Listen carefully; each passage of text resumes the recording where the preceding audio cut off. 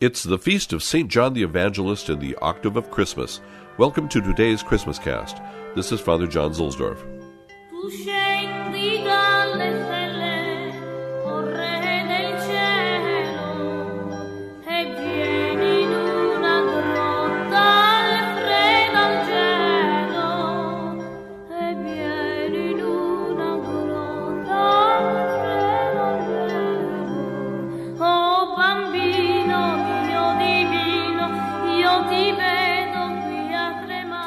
From Advent to Epiphany by Father Patrick Troadec. St. John received 3 gifts from Jesus, 3 gifts which correspond to the 3 states of our Lord.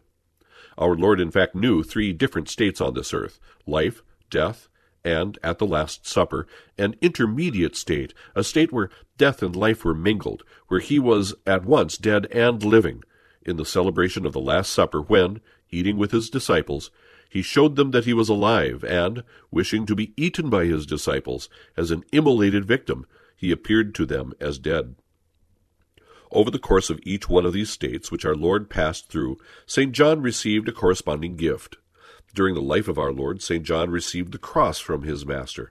At our Lord's death, St. John received from him his own mother, and on the evening of Holy Thursday, at the Last Supper, he received the heart of his divine Master.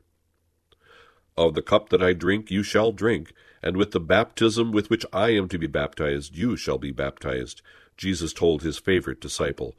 That is his first gift. Behold, thy mother, our Lord declared to St. John from the cross. It was his second gift.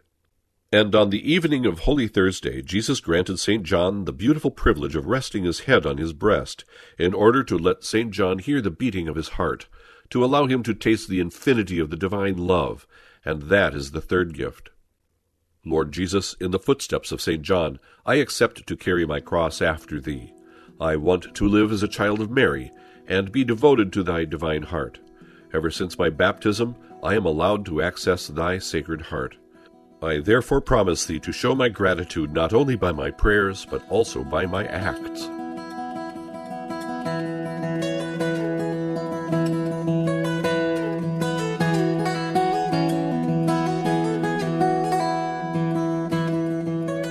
From the Sacramentary by Blessed Idelfonso Schuster. After the meal on the shores of the Lake of Gennesareth, Jesus takes Peter apart in order to tell him his ultimate fate, while John stands aside, tactfully refraining from any importunate disturbance of their colloquy. His companion, however, who knows his desire, now repays the good service rendered to him at the Last Supper by the beloved disciple, when the latter asked him of the Lord who should betray him. So Peter asks, Lord, and what shall this man do? The Divine Master, alluding to the diversity of vocations, offices, and graces in the Church, replies, So I will have him to remain till I come. What is it to thee? Follow thou me. He would thus teach us that the calling and the merit of others ought not to distract us from giving due attention to the claims of our own work and station. This it is which our Lord requires of us, and not to concern ourselves with that which others may or may not accomplish. Good people, this Christmas time, consider well and bear in mind what our good God for us has done in sending his beloved Son. With Mary holy we should pray. The Collect for Holy Mass in the Vetus Ordo, the Mass of Rome. Oremus. Ecclesiam tuam Domine beninus illustra, ut beati Ioannis apostoli tui et Evangeliste illuminata doctrinis, ad dona perveniat sempiterna.